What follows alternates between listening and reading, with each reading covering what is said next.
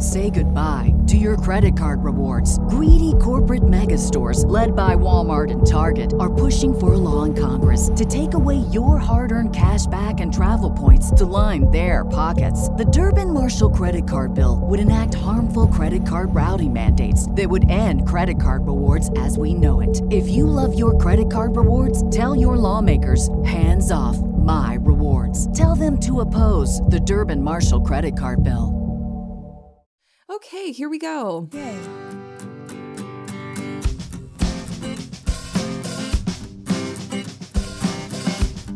Hi, everybody. Welcome back to Gilmore to Say with Tara and Haley. I'm Tara. This is Haley. Hi, Haley. Hi, Tara. We are here today to talk about the one, the only Emily Gilmore. I know. What an I'm icon. so excited. I have to tell you, this has absolutely nothing to do with Emily Gilmore, but just now as I said that, Brett and I, for whatever reason, last night decided right before we went to bed to watch the recording of the 2014 Oscars where John Travolta mispronounced Idina Menzel's name. As you do. As one is one to do. Yeah. But he goes, the wickedly talented, the one and only Adele Dazeem. And I don't know why, just now I was like, the one and only Emily Gilmore. The wickedly talented, the one and wickedly only talented Emily Gilmore. What would we call Emily Gilmore if not Emily Gilmore? Like if you were to mess Yeah. Emily Gilmore's name up. Oh, yeah. Because Adele Dazeem was, wow. Adele That was rare. I can't even. Lila Gilmore. I don't know why. Lila? Yep. Apologies to John Travolta. Yeah. I don't know. Apologies to all of you for this as well. It just really cracked me up. But anyway, we're here today to talk about Emily Gilmore. But anyway, I'm really excited because we've never really broken down Emily. We've broken down her relationships in a way with other people, or at least she's broken down a lot of surface. She has also broken down a lot of people. But who is Emily Gilmore? Like, who is she as a character? I think that that's a really exciting topic to explore. I think the real question we should ask is, where did she come from and where did she go? Where did she come from? Cotton Candy Shane. Yeah, exactly. Oh my God. There's not a lot that we know about Emily Gilmore. I feel like for a character who is arguably the most underrepresented Gilmore Girl, people often forget that there are 3 Gilmore Girls on this show and not just the 2, which it's understandable. Myself included sometimes. Yeah, but we don't know a lot about her. Yeah. We know that she went to Smith, but I think that we only learned that in season 7. I don't think that they actually identify her as going to Smith throughout the rest of her time. They don't say it in Let the Games Begin? I don't think that she actually ever mentions it, no, because I think that at some point she mentions playing like field hockey or something. Yeah. And then Carolyn, who comes in partings, her mom went to college with Emily, but we never really get any like sort of like background because we learn in I Am Kayak, Hear Me Roar that she was a history major at Smith. And I don't know that we had heard that before. A lot of people think she went to Yale, but at the time that Richard was Yale, it was all male. Yeah. So Male Yale. male Yale party. It was the male Yale party. Exactly. So she couldn't have gone there. But that is where she met Richard. But we know very little about her otherwise. We don't know anything about her parents. Yeah. We know her sister Hopi is in Paris. Yeah, lives in Paris, France. But we don't really hear much about her mother. And I don't think we ever hear about her father. Question mark? So I don't know. The only thing I can recall is when she's planning Rory's 21st birthday party that she's talking about like the pearl invitations that she wanted. So she's very clearly from like a very well-off family. Right. But we never learn anything about them. They never go to Paris to see Hopi, despite the fact that they told Rory that they would take her. Yeah. We don't even know her last, like what her maiden name is. Oh, we don't. You're right. She's just a Gilmore. Oh, wow. Oh, this really, really makes me want that prequel. Yeah. Oh my want it God. so When she bad. shows up in that blue dress to win Richard over. I know. Even though he has a fiance. Well, I was about to say what we do know about Emily as far as like her history, less her familial history, is that like she stole Richard. She was the other woman. She was the other woman. This is ridiculous. Another woman should be saying this is ridiculous. I know. Yeah. And that's kind of like the scope of the history we get on Emily and who she was before we met her in the pilot. Yeah. Well, we catch little glimpses of information. I actually checked out the Gilmore Girls fandom wiki page to see if there was anything that I kind of missed. Yeah. And some of the things that I kind of forgot about. She says that she went through 14 hours of labor before giving birth to Lorelai. Oh, really? I don't remember that. I don't either. Wow. When she was 12, she decided that her wedding bouquet would be lilies and orchids tied together with a silver bow, which we do learn about in Red Light on the Wedding Night. Is it Red Light on the Wedding Night or in Love and War and Snow? Love and War and Snow. Or Wedding Bell Blues. Love and War and Snow is when she's showing the photo album to Rory. Oh, you're right. And she's going through all the pictures. I think it's in that one that we learn about that. Yeah, you're probably right. Because I remember us like zooming in on the picture and in that Patreon episode, like talking extensively about all of those photographs. For sure. And in that episode, she says that she saved her wedding dress. And doesn't she offer it to Rory? Oh, I don't remember. She's like, I'll save it for you if you'd like, or something to that effect. Definitely not getting used by Rory Gilmore. No offense. I love you, Rory. Yeah. If you're listening. Yikes. She writes notes on her vanity mirror because remember, Richard wants to buy her the And Help Post-its. Wanted. That is one of my favorite things that Richard does is he buys Post-its in bulk when he sees them because he knows that Emily uses them. I know. But then he's going to dinner with Penland Lot, but we can get into that later. And speaking of Richard, she also, according to Richard, wore an overcoat when they went skinny dipping. Oh, yeah. They talk about skinny dipping a couple times because she references it in There's the Rub. Well, that is like my favorite thing about Emily is that she's kind of like, despite the fact that she's described as like, you know, this like corporate wife, her job is to really like take care of the home and take care of him. With that comes this like idea that she's going to be really, you know, innocent, really gentle, docile woman, very ladylike, if you will, whatever that might mean in that context. But she's like super spicy. Oh, yeah. She like talks about going skinny dipping. The idea that she played field hockey. I know. That's kind of an aggressive sport. Yeah, so but that just, does not like, surprise me whatsoever. yeah. Or it's like she like found Richard. That's like classic Mastermind by Taylor Swift. None of this was accidental. She knew like the first moment that she saw him, she saw their future together. Yeah. And 40 years later, here she has it. Oh, absolutely. Yeah. She's a little scheming and dreaming, that one. Yeah. And like even the fact that he proposed to her by a trash can, that just feels like so them, where it's like they seem like this really polished couple. That was the word I was looking for. But you know, they seem like a little spicy pair. Oh, they totally are. Now, question. It wasn't a trash can when he proposed, right? No, it's not. Okay. But that There's is a eventually what when it becomes. they get there. Yeah. That it's almost like they reminisce over it. Yeah. I love that scene between the two of them. And they kiss over it. Oh, it's so cute. I love. Now, speaking of the proposal, the only thing we really know about Emily's relationship to family members, and this is not blood related, is her relationship with Trix. Because Trix absolutely does not like Emily. No. I mean, we never really learn too much about why she doesn't like Emily, but I think it's just because she's not good enough. For some reason, Penland Lot was like the better choice, which we can get into, like, and like, as we like to talk more about her arc. But like, it just, I never really got it. It just seemed like she just didn't. Well, we didn't like have enough her. information because, and I think that is in part because we didn't know a lot about Emily's history. Yeah. We don't find out a lot about her. Yeah. So we could deduce why Trix didn't like her. But I almost think it's more fun that we don't know. We're like, this crotchety old woman just doesn't like her. I was just about to ask you that though. Do you feel like the idea that like she's a Gilmore Girl and we know like almost nothing about her before she became a Gilmore Girl kind of like adds this like idea to the story that she was always meant to be a Gilmore Girl and everything that happened to her before them? It's not like Obsolete, you know, yeah. Yeah, but it's like almost like in comparison, like this was always who she was meant to be. Yeah, I think so, because I think that we're really meant to focus on her relationship with Lorelai, not necessarily like what Emily's relationship with her mother was like. But I do think that would impart some wisdom to the audience as to why she treats Lorelai the way she does, or parents Lorelai the way that she does. Yeah. You know?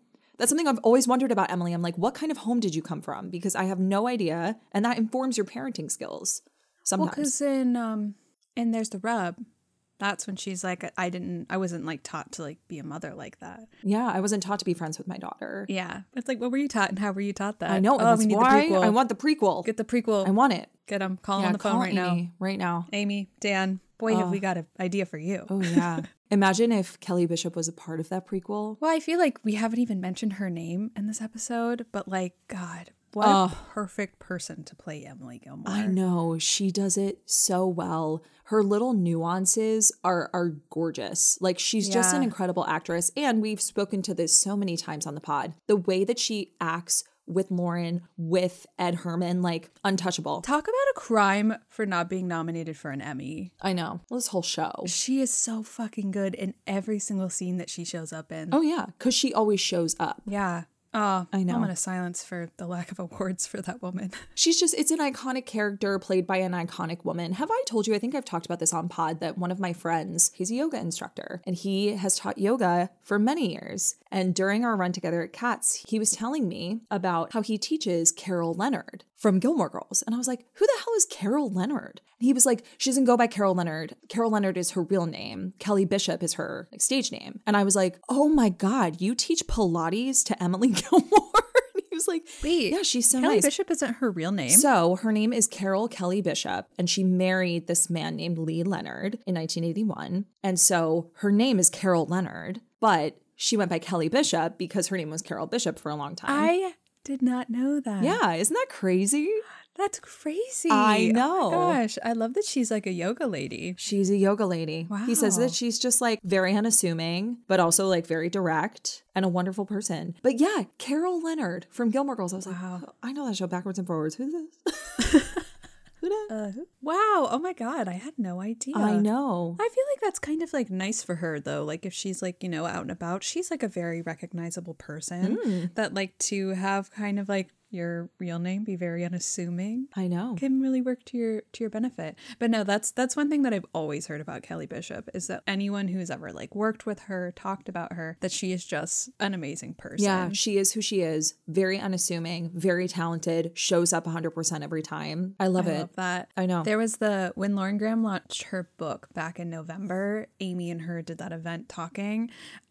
And they mentioned that the two of them and Kelly still get lunch together. And I was like, stop, be still my heart. That's gorgeous. I love that. I love that. Oh, that makes my heart so happy. I know. But speaking of Amy and Kelly, like they built this really beautiful character together, which I love. So let's break her down because I'd argue that Emily has one of the most gorgeous arcs of this entire series. Truly. I think between her and Lorelai, like just the way that the two of them, like the way that Emily's story responds into Lorelai's, because I feel like that's so much of Emily's arc.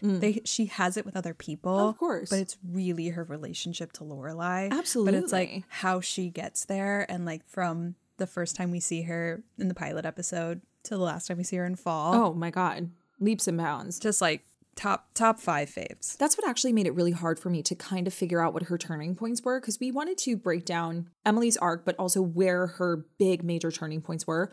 This was so hard for me. It almost feels like there's no definitive. We talked about this with Rory Gilmore, like her definitive turning points within the series. I feel like Emily's are so subtle as they move. It's so hard to decipher like what the big ones were. I wonder if you had the same problem. Yeah, because I like the way that I kind of broke mine down as I like by season. I put like the episode that had the moment. Me too. Look at us. We didn't plan to do that. Brain. Did it the same way. Same brain. That's not always the case, but that's true.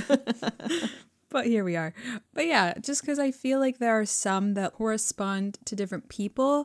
For the most part, the ones that I had were the most responsive to Lorelai. Yeah, I mean, it's about the mother-daughter relationship. Yeah. 100%. And she does have one with Rory, but it's always kind of like in response to Lorelai. And like, of course, she has one with Richard. Oh, several. That exists within itself, but it's like, it's still always in response to Lorelai because like, I think that so much of like what is the arc of this, it's like how much she can like openly be Team Lorelai and like how she can get there and like how she can almost like manipulate it back into her life, which ultimately causes things to go awry, of course, because she thinks she knows best. Yeah, of course. But it's also really interesting to watch the ways in which she shows up thinking that like she's Team Lorelai and they're on the same page only for those dreams to be dashed by something Lorelai does. Yeah. Those were a lot of the moments I found. Or like her dashed by Lorelai or like dashed by the fact that it's like she really does not know her daughter as much as she wants to. Yeah. Yeah, of course, like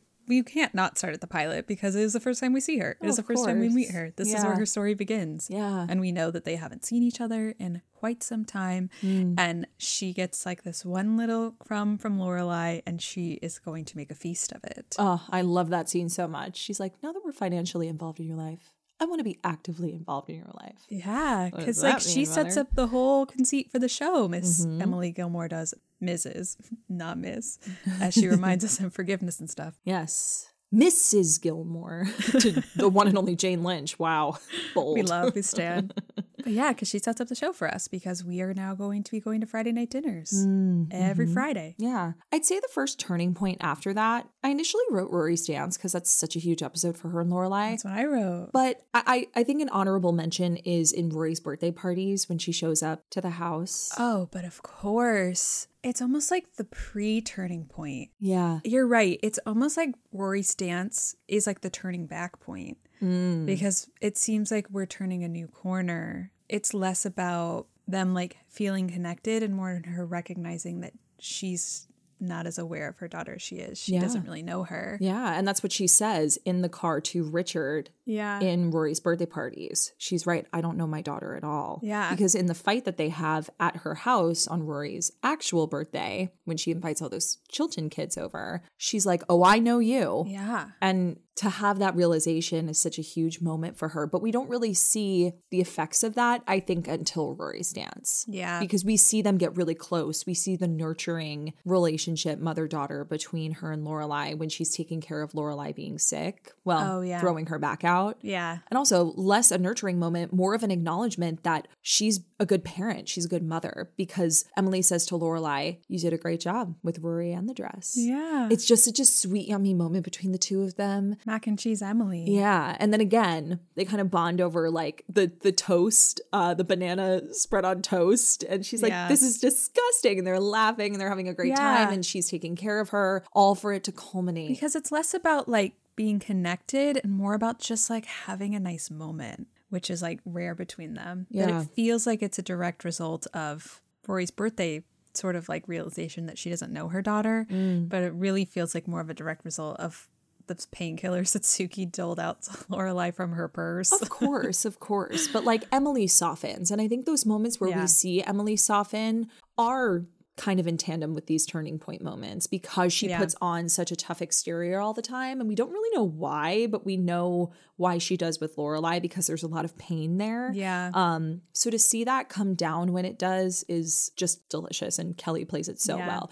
But I would say like a big turning point for their relationship is Rory's dance into forgiveness and stuff. Yeah. Because that arc, that story arc is so beautiful and also coincides with Emily and Richard's relationship because we don't really see the bond between the two of them until forgiveness and stuff. Yeah.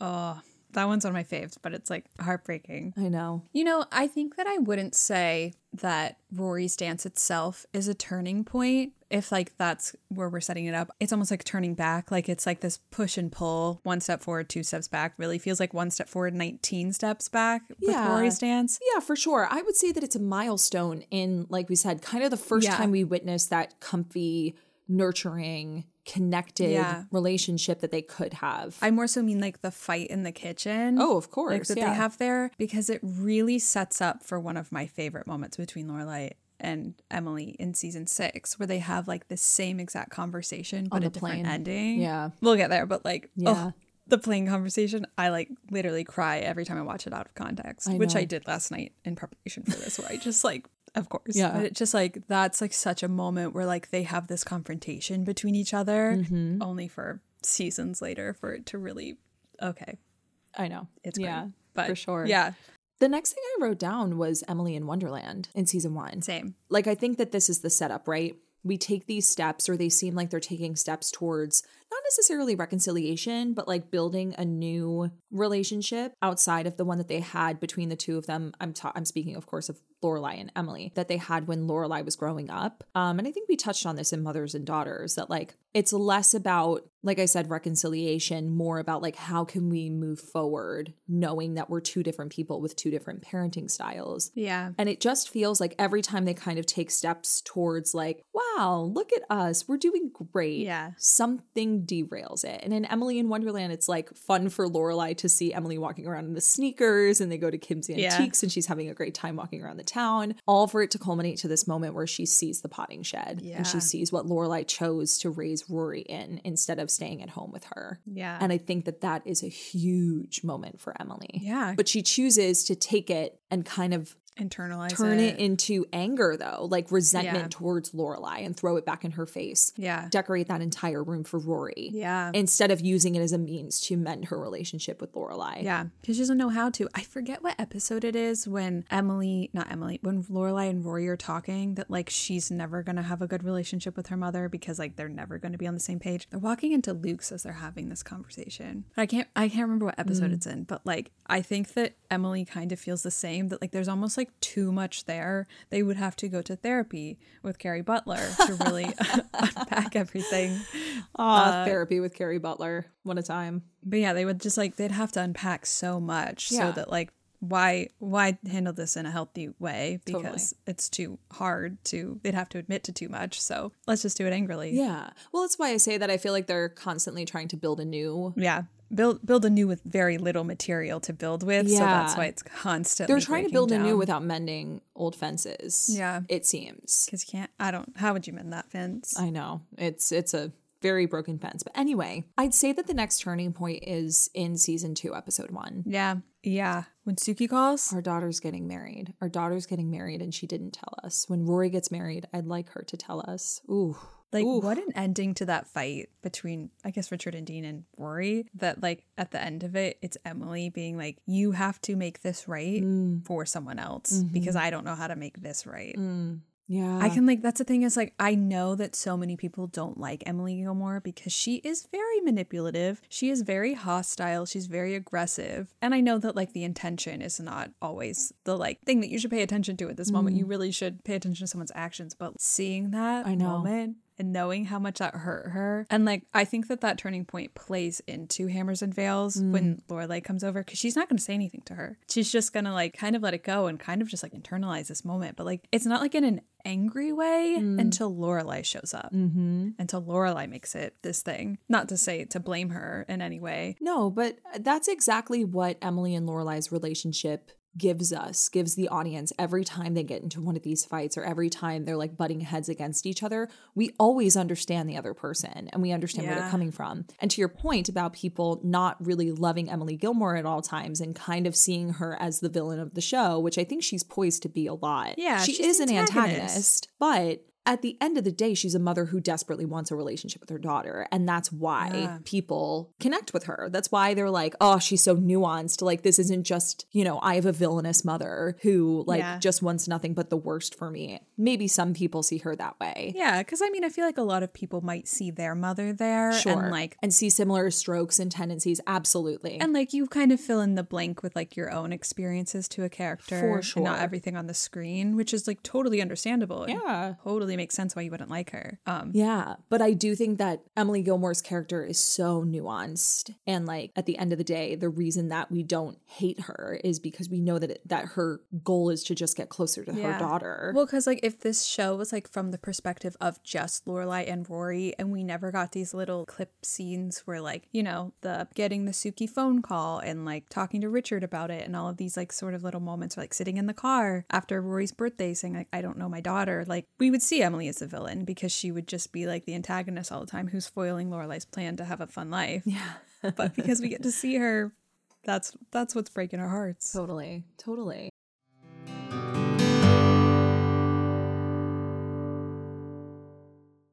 Rakuten is the most rewarding way to shop and save because members earn cash back on everything that they buy. Rakuten is a shopping platform that partners with over 3,500 stores across every category, including beauty, clothing, electronics, home, department stores, pets, and more. And as you all know, I love shopping through the Rakuten app. Every time I shop online, I always start there to see what the cashback deals are. It's incredibly user-friendly, membership is free, and it's easy to sign up. The best part is you can maximize your savings by stacking cashback on top of other deals because the app lets you know what the store sales and coupons are at your favorite places to shop. Speaking of favorite places to shop, I love shopping Anthropologie's post-holiday sale where they put their clearance on clearance. This year, not only did I get savings on top of savings, but I also got cash back by shopping their sale through Rakuten. Cashback rates are changing daily, so make sure that you check their site or your app to snag the best deals. Start all of your shopping at Rakuten.com or get the Rakuten app like me to start your saving today. Your cashback really adds up. I don't know what it is, but cowboy boots are magic. Since they've arrived, I've worn my Tecovas boots almost every day. I have the Annie in Midnight. I know you have the Annie in Bone. I do. But they make me feel so powerful because, of course, it is my dream to be a cowgirl. Yes, I know this about you, but I also know you've told me that you wear them while you write your book.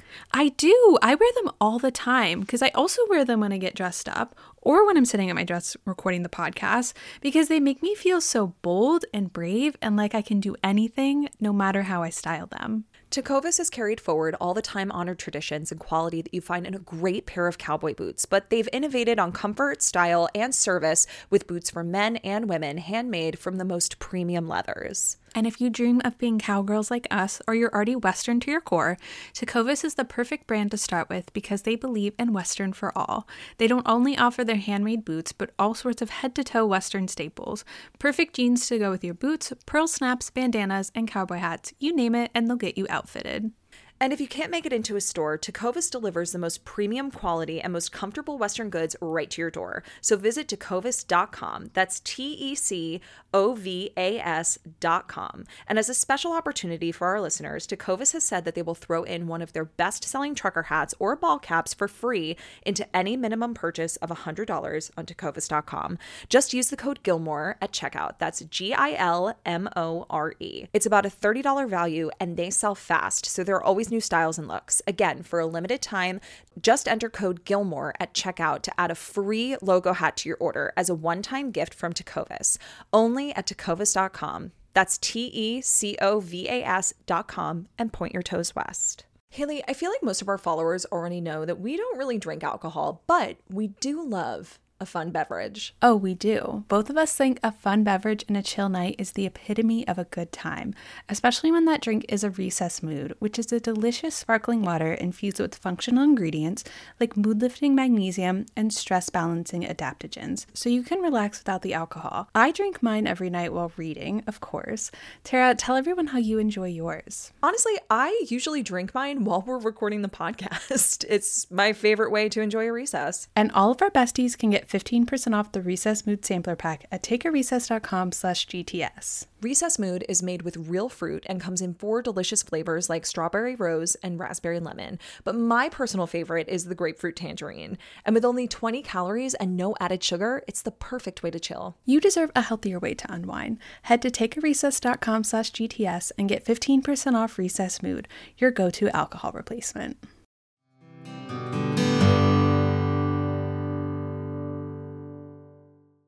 But to that end, like, I really think that there's a huge turning point between the two of them in season 2, episode 1, Sadie Sadie, and then subsequently in Hammers and Veils. And it's interesting how they resolve that. Like, at the end of the day, Lorelai still comes to her at the end of Hammers and Veils and is like, I don't want to not have you included in this process. Like, here's my olive branch. Yeah, because they're never going to actually talk about it. She's just going to be like, I don't even know if you noticed, which was one of my favorite quotes last season was, I don't know if you noticed, but you and I don't communicate very well.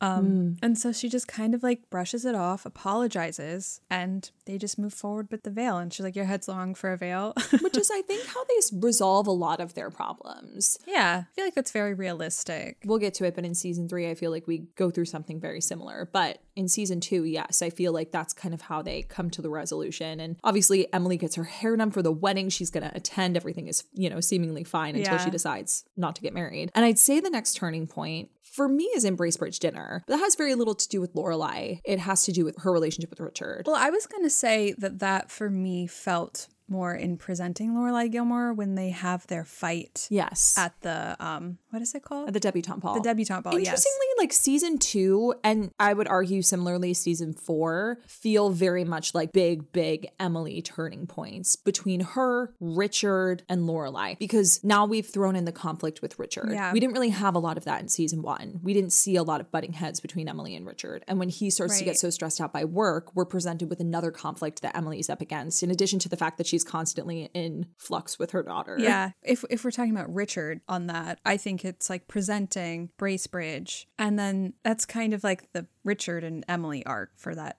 sort of season. For that season, yeah. Yeah. But when it comes to like the grand scope, if we include Lorelai in this, we've got presenting, then we've got like mother like daughter, because they do the fashion show together. Yeah. Then we've got the ins and outs of ends where she's like kind of budging on this painting that she's doing for Richard's study with Rory and the goose, or the swan, whatever, the swan. And she kind of like budges on that. Like we see Emily like, you know, kind of cut loose a little bit and releasing the swan.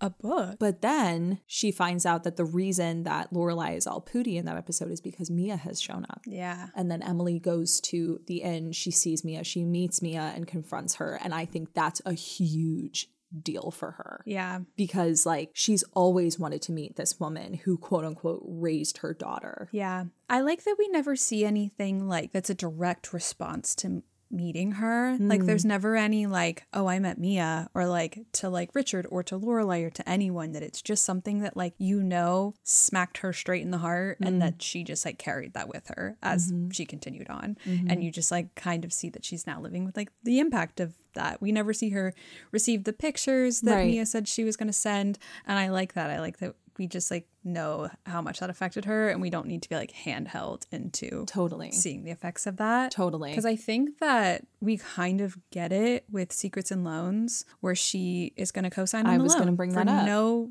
No reason other than to just do something for Lorelai that she's capable of doing. She's rich. Lorelai needs help. She's going to help her save her house. Yeah. But it really puts them up against each other, where Lorelai is like bracing herself for the, okay, what do you want? Oh, of course. Past precedents. She's like, it's always a deal with you. It's always a bargaining chip. So what do you want? She's like, nothing. I just wanted to do something nice for my daughter. It's interesting that I feel like that could have been a turning point with them. But because Secrets and Loans is such like a capsule episode, as we've talked about, it's not one that ever really goes anywhere. I wonder how much of an impact that made, especially because then the end of the episode when Lorelai is apologizing to her for thinking that she would want anything in exchange for the loan, Emily then shares that she's going to have her DAR lunches at the inn. Which she totally was not, like that was never in the plan. But I like that they get to this kind of like silly place. Yeah. Like almost like they have this like a little bit of a resolution to like, you know, like she doesn't have to like lord this over her, that she can help her. They have this like capacity to do this. And I like that that kind of like gets dropped off a little bit so that we can then set up for like the conflict with Emily and Lorelai that then persists throughout the rest of the series, which starts in It Should Have Been Lorelai, when we really realize from Emily just laying it out for us how much she thinks that Chris and Lorelai should be together, that it should have been Lorelai, that they should be together, that the best thing for Lorelai to do for her life is to marry Chris and make them a real family. Yeah. Which like from Emily and Richard's perspective, like we can go into this fully in a Chris moment,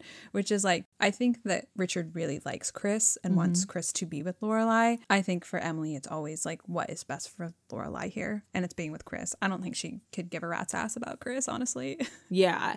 And we kind of see that come to fruition later in the series with Emily. Yeah. It's very interesting. We'll get there. I agree with you that we'll break that down another time. But yeah, I actually kind of forgot about It Should Have Been Lorelai, because they get into that huge fight and it's such a point of contention. Yeah, because that's where we like literally, it's just like the foundation of like basically everything that happens in season 5. And then I'd argue that like the last kind of turning point for them in season 2 is in There's the Rub. Yeah. Because like that's the whole thing of like them going to the bar and then like they're just having this nice time. Yeah. But then something gets thrown off. Emily feels a little uncomfortable, and so she immediately starts jabbing back into Lorelai because she doesn't know how to be vulnerable. But then they go back and they do have a very vulnerable conversation. They do. Because again, like it's like I was just talking about, it's this setup of like they're having a great time, everything's going well. they see what their relationship could be, and then something just completely derails it. Yeah. But then when they come back and they have this conversation, they steal the robes together. I Like, know.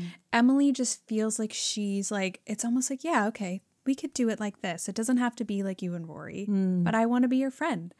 And arguably, for like the rest of the season, they kind of are fine.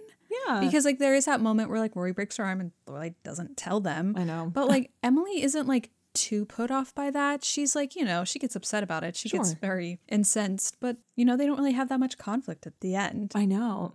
And it's not until Rory goes in Lorelai's graduation day, she was like, she didn't think you'd come. That like Lorelai has this feeling of like, it would hurt her too much that they wouldn't come, but then they show up. And I think that like, it's not so much like a turning point, but it is a major milestone. Just a huge moment. Yeah, that's kind of how I feel about like mother, like daughter, ins and outs of ins. It's like, it's not necessarily a turning point. It's just a milestone moment. Yeah. Because I think for Emily, like we're focusing on her, like she had this moment where she like connected with her daughter. And then arguably like the next like big moment that she has with her daughter, she's watching her graduate from business school. And she's like, everything's great. Yeah. Everything seems fine. Yeah. And then she seems like she's getting what she wanted because her daughter is going to be around. What is it? How do they keep phrasing it? That he's going to be seeing Visiting his his daughter. daughter. Yeah. That's they say that like 12 times in a row. know. I'm like, come on, you guys. I know. But for Emily, she's like, everything seems great. Like being Emily Gilmore at the end of season 2 sounds wonderful. Her husband's back at work. Her daughter is not too mad at her. She's doing exactly what she wants of her. Yeah. Or she's of what she like not asked of her, but like she's going to be with the father of a child. Like, Yeah. everything's coming up aces What for Emily more Gilmore. could she want until Yeah. those lazy, hazy, crazy days? Yeah. When everything gets upended. And I'd argue that Haunted Leg is a huge episode for Lorelai and Emily, because Emily is upset with her for leaving the conversation at the end of Lazy Hazy after dropping this bomb that she and Christopher would not be together because his girlfriend is pregnant. She completely ignores all boundaries, as Emily Gilmore does, and calls Christopher. Asks to meet Lorelai at the diner, which Lorelai is like, never asked to meet me at the diner. What's going on? And they end up talking where Emily shares with her, I called Christopher. I know he doesn't want to be with this woman. This leads us to Friday night dinner where Chris shows up. She had no idea he was coming. And she's like, Lorelai, I did not do this, because she was trying to then respect her boundaries because Lorelai gets upset with her at Luke's. And then for Emily to come in on her like white horse. One of my favorite moments. And be like, Christopher, it's time for you to go. Leave now. Leave now. Bye. I think that's a huge turning point for them, where bitch. she was like, okay, I shouldn't have meddled in this. Well, I think that she doesn't learn her lesson in the slightest on that one. Well, But- I think she takes a step back for a while, but yes, yeah, I agree. for like a full season and a half. Yeah. That's a solid, lesson learned for a little bit. But I think it's like a real, I don't know, maybe like a turning point for the audience, because I think that in Lazy Hazy, when she's fighting with Richard as like Lorelai's leaving, it's almost this thing of like, is she team Lorelai because of the way that she's talking about Chris? But like she does make the call to Chris. She thinks that she's doing what's best, but at the end of the day, when he shows up and like everything's kind of revealed, she's like, no, I'm team Lorelai. Did anyone doubt it? Absolutely not. Get out of here. So I know. I feel like that was good for us as an audience and Emily to like be reassured of like, we gotcha. Thanks, Em. Yeah, for sure. And then I would say that season 3 is pretty mild-mannered for Emily and Lorelai. I think so too. The only glimpse of like anything kind of milestone moment is the flashback in Dear Emily and Richard. I would even say before that is Let the Games Begin, when she's like, I didn't do this. Of course. It's more of a Richard Lorelai, which we can get into another time. Yeah. She's like, I didn't do this. Like, Yeah. I'm here for you. I'm here for you. Team Lorelai. Don't pull me into this. Totally. But she's always going to be. They're just going to loop together. And they have a moment in Deep Fried Korean Thanksgiving, which on that note I forgot about, where she, Emily comes out when Lorelai gets upset when she discovers that Rory has applied to Yale, and she's like, you won't let Rory have one piece of our lives, will you? You hate us that much. Ooh, I forgot about that. Good moment. Oh God, we are so close on Patreon. I can't wait to. I've been like depriving myself of this. I know. So I'm just like so excited to get there. I can't wait. But then, like I said, I'd argue that like the moments after that for them are kind of few and far between. They're more like I said, kind of like like Emily and Richard. In Dear Emily and Richard, there's so many details in the past. Wait, you said that and I literally just teared up. I don't know why. Like just the idea of like like the flashbacks just of like Dear Emily and Richard just pulling out all the Emily moments. Yeah. Of like how this is impacting her, of like seeing her walk through the hallway when like young Lorelai is about to give birth, and like her thinking about like her going to help Sherry, and like I don't know that Emily would ever do something like that.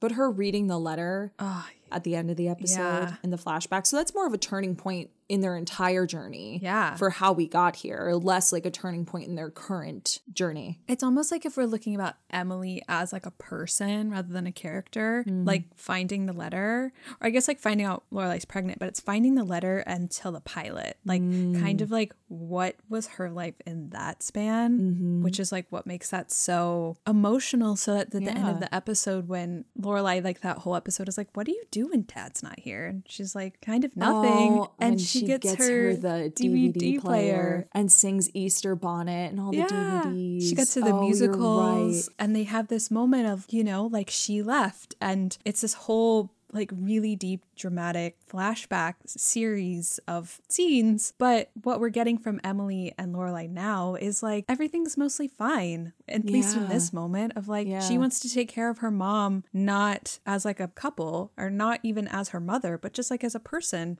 who has a life outside of her husband. And she's like, you love musicals, let's do this. And so it's just like that's like one of my, I know a lot of people don't like that episode. Really? I love that episode. I've seen so many people not like that one, but I just love. Why? Is everybody okay? It's the Sherry part of it. Do you like the Sherry part of it? I don't love the Sherry part of it. Oh, I don't love the Sherry part of it, but like the flashbacks I really Emily like. part of it. And the Emily part of it is really beautiful. Yeah. But I just love the way that all parallels. Yeah. Wow.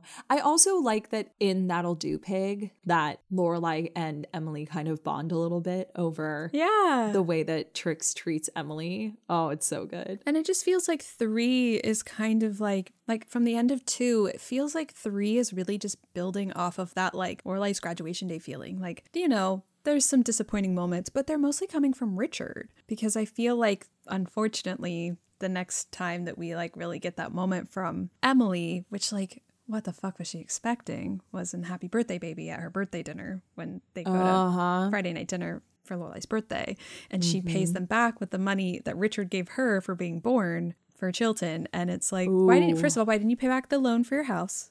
That is neither here nor there. But what did you expect? Showing up at dinner with your mom, who feels like so attached to you. Who's so happy. Yeah. On your birthday. Like, what did you think was going to happen? When Rory has that conversation with her afterwards, like she had to have known. But like from Emily's perspective, it makes so much sense that like, again, past precedents, she's only going to come to us if she has an obligation, if I'm lording something over her, which is so manipulative. But it's like Lorelai didn't give really any indication that anything was going to be different. And so they don't have enough trust for that. And I totally understand why it hurt Emily. Oh my God. That's a huge turning point in their relationship. Yeah. Because for the rest of the season, Lorelai doesn't really see her mom. Yeah. She doesn't see either of her parents until Those Are Strings Pinocchio, right? Yeah, I think so. Because they see each other at the graduation. Yeah, because there's the and Emily's like, should we sit together? And she's like, yes, we should sit together. And they leave that seat. Yes. They leave the seat in between. Oh my God. Yeah, I think in Those Are Strings Pinocchio, I don't even think, though, that that's a turning point yet, because I would say that the turning point is in Ballrooms and Biscotti. Well, that's true, because I feel like so much of what we've talked about here is how Emily's arc is dependent on Lorelai. We were going to talk about Emily, but it's just like so hard to like detach the two of them, because Strings Pinocchio feels like Rory. It's like kind of like Rory's commitment to them, where it's like... Yeah, Rory forging her own relationship that doesn't include her mother. Yeah. So it's more of like the request that she makes. And I'm sure from Emily, if like we're sitting in Emily's mind and her seat in this, she probably is thinking about the fact, maybe not very presently, because she's kind of excited when she comes to her, when Rory comes to the two of them and asks them to pay for Yale so that Lorelai can get her N and do her whole thing, her life, that she probably has a presence of mind to be like, this is exciting, we get Rory, but what about Lorelai? Like, because she does expect her to come when we get there. Like, in that sort of, she does. In season 4 feels like a real turning point, but it almost feels like it's not quite her and Lorelai's story, because Strings Pinocchio is really the culmination of Rory and how everyone has helped Rory because she's graduating from high school. Yeah. So yeah. it's more of like them being proud of her and Emily and Richard getting to go to someone's high school graduation. So I imagine that was very emotional for Emily as a person. We never really get that fully, but she did get to see Lorelai graduate last season. Yeah, that's what I was just about to say. Like, she does actually get to see Lorelai graduate, but I think that they're very proud of Rory and the way that Rory gets to do her speech and call the two of them out in that speech is very special. But Wait, yeah, don't I do invoke the agree with speech you right now. I know, but I do ready to agree with cry. you that feels more like a Rory, Yeah. Emily Richard episode, less of a milestone moment with Lorelai and her parents. Yes. I have a question for you that I'm kind of thinking about. If we hadn't seen Lorelai graduate in season 2, maybe she graduates the beginning of 4, maybe later in 4. And the first graduation that Emily and Richard got to go to was Rory's high school graduation. Do you think that there would have been like a hostility from Emily to Lorelai being like, in the same way that it's like, at least she had a husband to kill? Ooh, yeah. Like that, like, at least we there get could to have been, see yeah, it. especially coming off of Happy Birthday Baby and how much resentment Emily is holding towards Lorelai. Yeah. Maybe. But like, Yeah. but now they get to have like this little pride in her that like, you know, she graduated from business school, which we really shouldn't have our parents only be prideful in us because of our achievements, but that really is very Gilmore of them. Yeah. But maybe she gets to have this little thing that she doesn't have to lord anything over Lorelai because she's equally as proud of her as she is of Rory. Yeah, it's true. So maybe that's a good thing. Yeah. No, I mean, I wouldn't give anything up to sacrifice the moment that we get to see in Lorelai's graduation day. It's Nothing. so good. Just It's like so Emily's good. proud face looking up at her. Ed Herman's face too is just like, The whole moment. oh my God. I know. So we covered seasons 1 through 3 and what we think Emily's arc is throughout that. But if you had to put like a definitive, these are the milestone moments, like one milestone moment from each season that we just discussed, what would you choose? You know, I would have chosen Rory's dance before we started talking today, but I'm actually going to choose Rory's birthday parties. I think that she didn't have enough self-awareness to recognize, as we notice at the part, like the Chilton party at Emily's house. She's like, I know you. But when she realizes she doesn't, I think that really impacts so much of what happens that she never would have reached that on her own. Yeah. I think it's forgiveness and stuff. Yeah. Because I do agree with everything you're saying. But I think that forgiveness and stuff also could arguably be a milestone moment between Lorelai and Richard. Yeah. And we'll talk about that another time. But Thanks, Daddy. But I think that it's kind of like it's coming off of this huge fight in Rory's dance where like they have really laid it all on the table, right? Like they've said things that they have been thinking for 16 years. Yeah. And it's finally been spoken to. But the way that gets cast aside to deal with a family problem, because at the root of it all, they are family, I think is the first major turning point in their relationship. Because Lorelai is showing up. The fact that Emily was shocked that Lorelai showed up and she's like trying to privately call her. Do we think that's a Lorelai turning point? Yeah, I guess so. But I think that Emily wouldn't have, I don't know that Emily would have called Lorelai if they hadn't had this relationship. Maybe she would have, because at the end of the day, like it's her father. Her father. Thank you. But that's a really good question. Yeah, I guess if we're coming at it from an Emily standpoint. Because I don't think it's not entirely unrelated to Emily. Yeah, but you're right. It's more of a Lorelai turning point. That she's like relationship showing up to for Emily. her family. Yeah. Then I guess I would say Rory's dance. Yeah. Because I do agree that Emily coming, God, this is hard. Yeah. This is hard. Because I feel like it's almost like the after effects of that conversation is what we feel like when they're like ooey gooey moments at the house. And then when they're fighting, it's like, this isn't a turning point. This is what we expected. Everything's blowing up. Yeah. Even though that's literally one of my favorite fights. Yeah. I feel like we'll have to rank all of Emily and Lorelai's fights because I know. How could all right. we? Well, I'm going to go with you on this. Rory's birthday parties. I brought you back. We're together. Reeled you in. We can hold hands and skip afterwards. Great. All right. What would you say season 2? Ooh, season 2. As much as I want to say it should have been because it really sets up so much, I'm going to say there's the rub. There's the rub. 100%. Have to be. And I think it was meant to be that way. Oh, yeah. Them sitting on that bed, stealing the robes. The setup, the vulnerable conversation that they end up having after the fight. Like Emily Gilmore there's the eating rub. peanuts at the bar. I know. Is that not the biggest shocking? Like, that was shocking. She's just like a little squirrel eating those little Like a peanuts. little squirrel. Yeah. I know. Save some for winter. Okay, so then season 3, what would you say? Ooh, okay.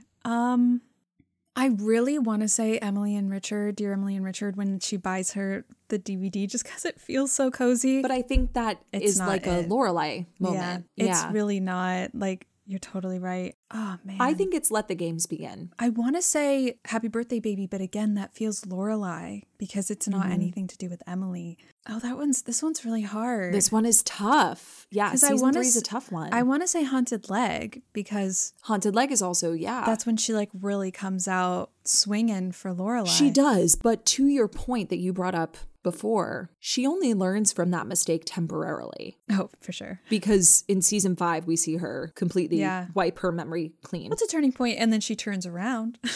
Exactly. I would say that in Let the Games Begin, she kind of zooms out a lot and is like, oh, Whoops. Richard's trying to manipulate this situation. We have to let Rory do this on her own. We're going to lose Lorelai. Ooh, you're right. That is kind of one of the first sort of like, this isn't me, it's him. Yeah. Because we get more of that next season in 4. But, ooh, okay, I'm on board. Let the games begin. I'm here. Wow, we're on board together. Yeah, look at us. We're boarding the ship together. Yeah, I really love that. No sparkly hearts. I know. I love it. The thing is that we could go on for hours about this topic. Can I be honest with you? I thought that we were gonna like cover a lot of this in like, 5 minutes for season 1, 5 for 2. No, Emily Gilmore is such a complex character. I know. And so we're definitely gonna have to break down her arc from season 4 on to the revival. This was an unexpected part 2 because we just couldn't stop talking. We always have more to say, you and me. I know. One of the reasons why is because season 4, I think that's like, as we're like talking now, we realize that is like such an Emily heavy season. And there'd be like no way that we could like do that concisely because there's just so much that happens for her there. And we'll have more to say on that next episode.